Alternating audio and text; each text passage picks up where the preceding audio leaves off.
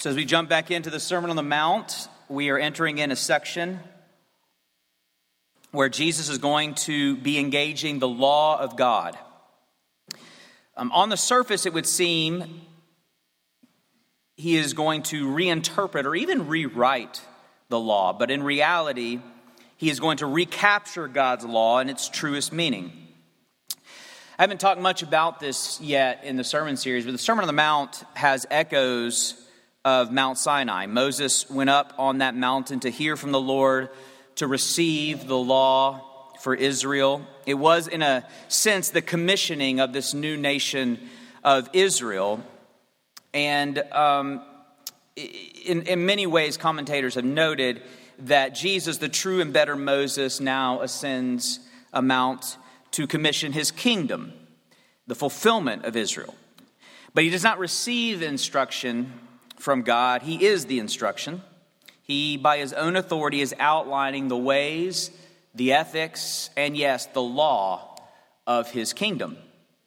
He begins with the Beatitudes, which we have spent so much time in, and I have argued are not necessarily laws as much as the disposition, the posture of the citizens of his kingdom.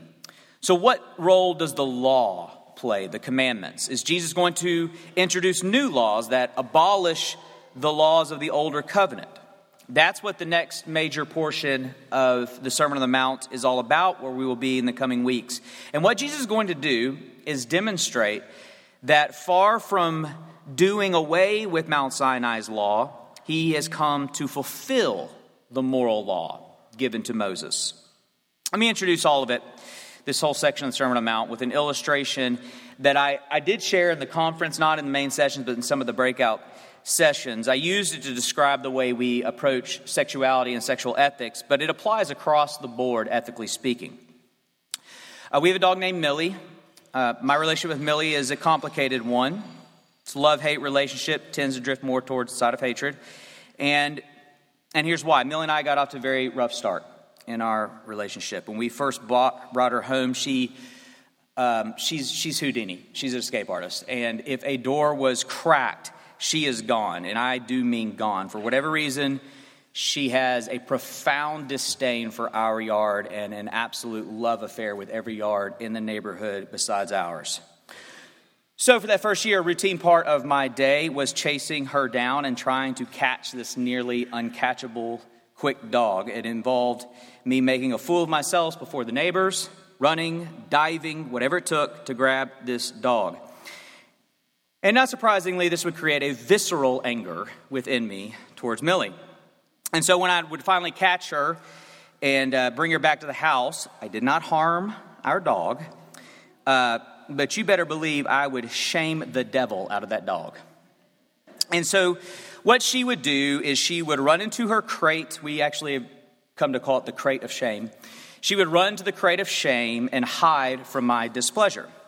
And so much of her early life, she had two categories for life: running away into a far-off country where she could get lost, stolen, hit by a car, just so much danger, or the crate of shame.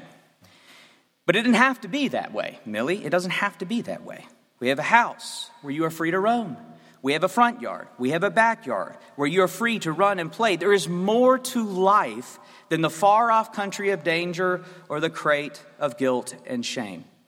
And what I said during our conference is that this is a good picture of what we do with the erotic within us. It seems to me we have been presented with two options: worldly indulgence without boundaries, taking our sexuality to dangerous places of destruction, or the church's purity culture response, which has essentially placed sexuality into a crate of shame. It's just so dangerous out there, so much destruction beyond the boundaries, that we're going to shame and suppress our sexuality and stuff it in a crate. But it's not just sexuality that we do this with. We are tempted to approach every ethical issue, every issue of morality this way. There is worldly immorality indulgence that disregards God's law, or there is religious fundamentalism that adds to God's law, restricting life to a miserable cage of shame and guilt. But those who disregard God's law or add to God's law are alike in this: neither understands the law. Indeed, neither loves God's law. The law, as we saw in our Old Testament reading, is beautiful. It is a beautiful thing, worthy of our love and admiration and even our delight. And we will see it that way when we approach the law the way Jesus approaches the law. Look at verse 17. Do not think I have come to abolish the law or the prophets. I have not come to abolish them, but to fulfill them. Jesus is the fulfillment of the law. That is what he has come to do, to fulfill the law. And he's going to show us that fulfillment this morning in two ways: fulfillment of the law's meaning and fulfillment of the law's demand. So the law's meaning and the law's demand. Let's watch him fulfill the meaning of the law. Verse 18, for truly I say to you, until heaven and earth pass away, not an iota, not a dot will pass from the law until it is all accomplished. Therefore, whoever relaxes one of the least of these commandments and teaches others to do the same will be called least in the kingdom of heaven. But whoever does them and teaches them will be called great in the kingdom of heaven. So it could not be clearer. Jesus is exceedingly pro-law of God. He says he will not compromise even an iota or a dot of the law. He says that the greatest in his kingdom are those who practice the law and teach the law. Jesus loves the law of God. Of course he loves it. He wrote it. But he loves the law in its truest meaning, the meaning that he ascribed to it when he authored it. You see, before the fall, there was no use for God's law. As long as we obeyed that original command not to eat from the forbidden tree, obedience to God was our natural instinct, and we did not need the law.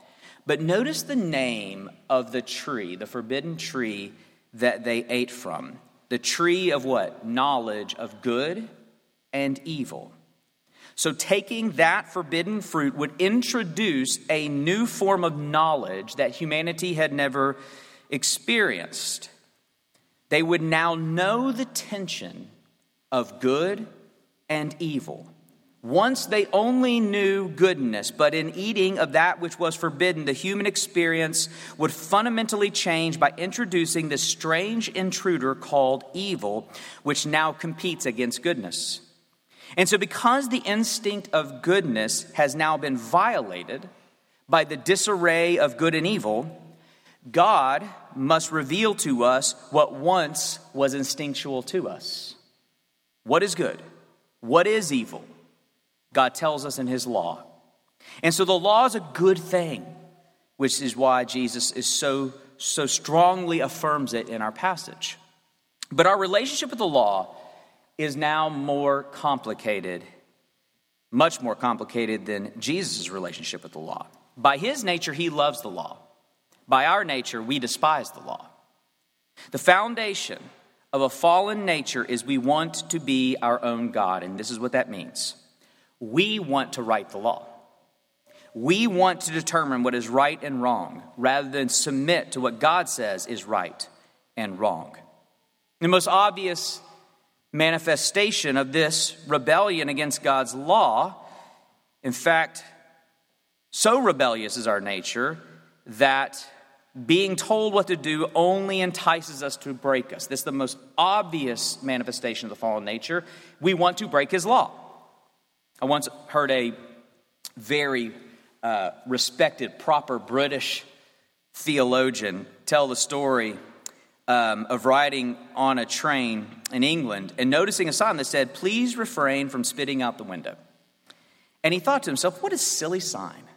Is that really a problem we have over here? Who in their right mind is spitting out the window? But as the train moved down the tracks, he couldn't stop thinking about the sign. And he said, I started salivating. And this proper Brit began fantasizing about standing up on his seat, lowering the window, and just hocking a big loogie out the window.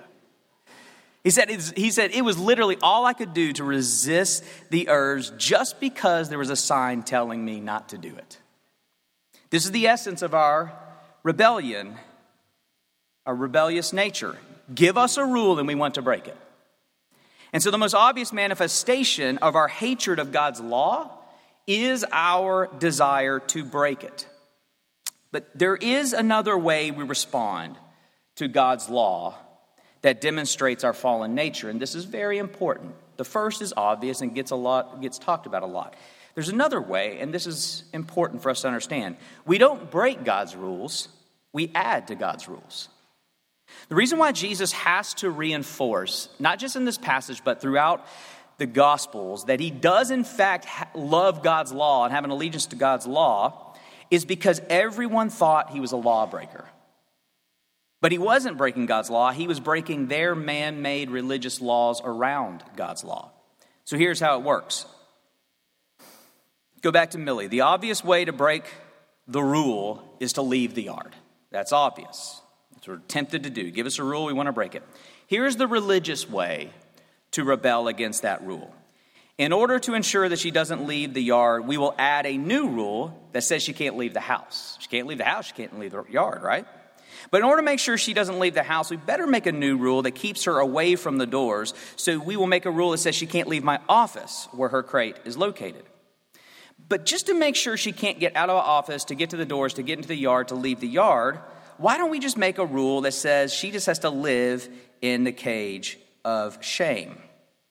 If she can't leave the crate, she can't leave the yard. She can't leave the yard. She can't leave the crate. She can't leave the door. She can't leave the yard, and so forth. And this is the religious way of still determining what is right and wrong. It's rebelling against God's law by declaring God's law is not enough. He needs me to improve upon it. We need to add to it. And this is what Jesus refused to obey. He obeyed his laws, not the scribes and Pharisees' rules. For example, they hated the way Jesus practiced the Sabbath. God said, honor the Sabbath, keep it holy, 6 days you shall work, on the seventh day you shall rest. Well, what does that mean, right? What does it mean? What does it mean to work? What does it mean to rest? What qualifies? God, you left this too ambiguous, so we're going to add to it. So they made a list of countless rules to ensure that if we obey this list, then we know we are obeying the Sabbath. You couldn't walk more than 1,999 paces. 2,000 steps was too much. You couldn't make more than one stitch in a garment. You couldn't untie a knot. There were rules after rules after rules for every conceivable situation. And then, over time, those supplemental rules became just as important as the original command, such that to break them was to break the Sabbath. And Jesus broke all of them. He got a lot of joy out of breaking their rules, but he never broke the Sabbath. He said the Sabbath was made for man, not man for the Sabbath. I am not going to be enslaved to your Sabbath rules. I'm not going to live in your crate. I'm going to walk around the house and the yard and enjoy my Sabbath, because that is why God gave the Sabbath. So when Jesus says he came to fulfill the law, the first and foremost meaning is that he has come to recapture the beauty of the law. When we determine what is right and wrong, it leads to either a destruction or an oppression, a destructive life or an oppressive life. Destructive when we break God's law and suffer the inevitable consequences of life outside the proper boundaries of God. Oppressive when we add to God's law and suffer under the misery of religious fundamentalism. Neither the unrighteous or the self-righteous are happy. But happiness awaits all of us within the boundaries of properly ordered righteousness. God's ways are good, friends.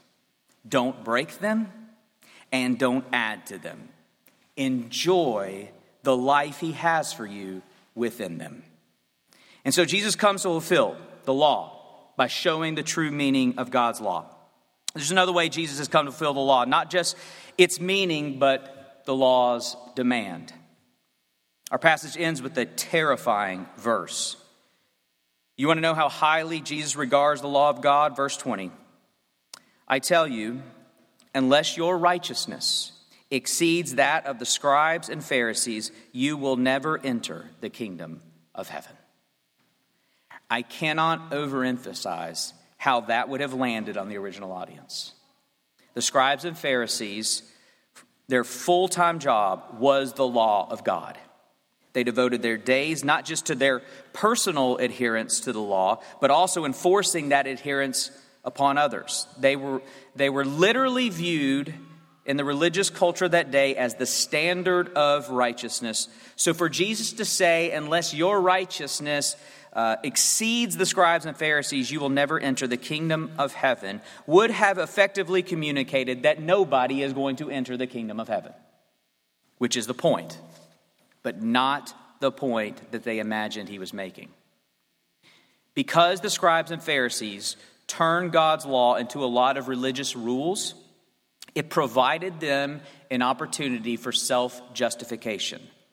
How can I prove that I have honored the Sabbath? I will turn the Sabbath into a bunch of rules that I can keep. And this is the heart of fundamentalism. This is the heart of religion. It's not just that I want to be my own God. I want to be my own Savior. I don't need God's authority, and I don't need God's help. Well, as we will see in the coming weeks, Jesus is about to shatter the interpretation of the law that they held. When he says, unless your righteousness exceeds the scribes and Pharisees, they were thinking they would have to work harder at the rules than the scribes and Pharisees. A daunting task, no doubt. But Jesus is about to confront them with an impossible task. Obedience to the letter of the law is not what is demanded. Obedience to the heart of the law is demanded. Jesus does not ask merely, have you committed adultery? He is going to ask us whether we have looked upon another so as to lust after them in our heart.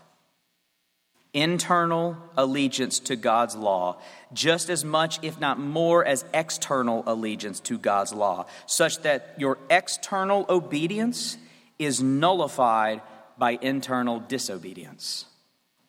That's the righteousness Jesus speaks of that far surpasses the scribes and Pharisees, and without which nobody, I repeat, nobody is going to enter the kingdom of heaven. When confronted with the demands of religion, we admittedly get overwhelmed with the task before us. When confronted with the demands of God's kingdom, we come undone with the impossibility that is before us. I have to obey in my heart. Impossible. Why does it have to be this way? Why does the demand of God's law go all the way down to the intentions and motivations of our hearts? Because your heart is precisely what God is after. He wants you. Not your religion. He wants your heart. In fact, nothing is more insulting than a cold, forced, religious, self-righteous obedience while internally there is no love for God. God says often in Scripture, spare me your religion if your heart is far from me. This is why Jesus was so much more gracious with the unrighteous sinners than the self-righteous Pharisees, because at least the sinners were being honest with themselves. And so the righteousness demanded in this verse is nothing short than an internal allegiance that yields external obedience. And in this way, nobody is worthy to enter the kingdom of heaven. No, not one. So what do? If nothing short than a righteous heart can make us worthy, then how can we be worthy? My suggestion to you is to give your heart to Jesus and let him make you worthy. I would suggest you come to him and say, I can't do this. That's what he wants you to do. He would love to make you worthy of his kingdom. Yes, the law reveals to us God's character, God's holiness, all of that, but it is most intended to reveal to us God's love. How? Well, Paul calls it a schoolmaster that leads us to Jesus. Let it do that for you this morning, for the first time perhaps. Or for many of us, let it lead us back to Jesus again. Let the unbearable burden of God's law bring you low to the feet of Jesus, where all you have to muster is, Jesus, I can't do this. Will you do it for me? And it's there where Jesus knows he has your heart. The self-righteous would never dream of such humiliation. But those who allow the law, the holy standard of God, to expose us, to expose our unrighteousness, have no problem humiliating themselves at the feet of Jesus. And this is all he asks. The only fitness he requires is to feel your need for him. And so it's there, in that heartfelt cry for mercy, that Jesus sees what he's always wanted, not your religion, but your heart. And to everyone who comes to him like that, he will say, I'll take it from here. You can't fulfill the law's demand, but I can. And so he gives you his flawlessness, and you give him your lawlessness, and he carries what once was yours but now is his to the tree of justice, ready to receive the due penalty of the law. And that is exactly what he has done. Brothers and sisters, yes, it is true that you are lawbreakers of God, but you've had your day in court. The charge was high treason against God's holy law, and yes, guilty was the verdict, and hell was the sentence. But your case is now closed. It's over. To quote the substitute, it is finished. Hell's punishment paid in full, and there is no sentence left for you to fear. It's been over for 2,000 years, and it will never be reopened again. Praise his name. Let us love and sing and wonder. Let us praise the Savior's name. He has hushed the law's loud thunder. He has quenched Mount Sinai's flame. Friends, you are not under the law. You are under grace. Now, out of love for your Savior, obey his law. Make no mistake, the pressure is off. You have been justified. There is no longer a need to justify yourself. But by justifying you, Jesus creates the true fulfillment of the law. The justified don't have to obey, but now they want to obey. They have fallen in love with God's law again. His love for us generates our love for him, and because of love, we no longer view his law as a demand, but as our delight. It is no longer something we don't want to do, but we have to do. It is something we don't have to do, but we want to do. Yes, we fail. Yes, we struggle. That old cursed nature is a tough habit to kick.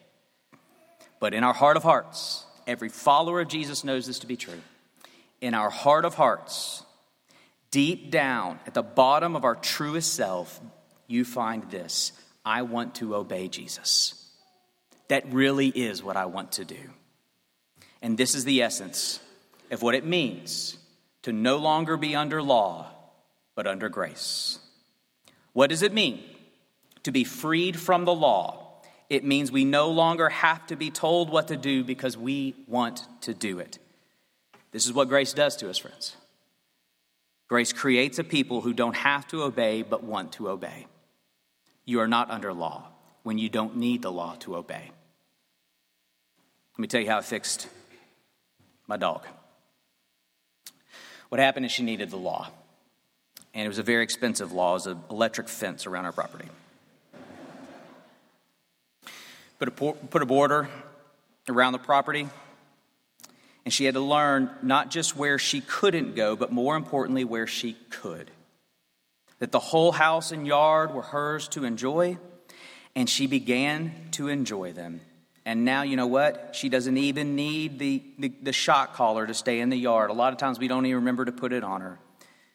Without that collar on, she could venture off, but she doesn't because she doesn't want to anymore. She has learned how good our her master's boundaries. That is what the grace of Jesus has done for us. The collar is off. In a technical sense, his grace is so powerful and scandalous that we are literally free from the law's demands. You can break the law and Jesus will forgive you. You can sin and Jesus will forgive you. Grace really is that scandalous. I know what you're thinking, especially the parents in the room. Don't tell my kid that. Can't say that. People are going to go crazy sinning. Nobody who has ever known the grace of Jesus responds that way. That assumption that you can't preach grace because it will enable sin, that assumption is built on a faulty line of reasoning, and it's this: only fear can keep us in line. There is something more powerful than fear. It's called love. Jesus has loved us, and we now love Jesus, and we trust him, and we know our master's boundaries are good, and we don't want to break them. That work in us is what Jesus means when he says he did not come to abolish the law, but to fulfill the law. And herein is that fulfillment. We don't have to obey, but we want to obey. And we long for that day when this complicated struggle of our sanctification will give way to our glorification, and we will forever get to do what all of us want to do: obey God forever. Let me pray. Oh, Father, only kindness, not fear, leads to repentance. And so fill us with your kindness now as we come to the table of your gospel. Create in us a love. It is so overwhelming that all we want to do is obey our Lord. Forgive us where we have failed. Return us to the gospel and show us again the beauty of your law. Through your name we pray. Amen.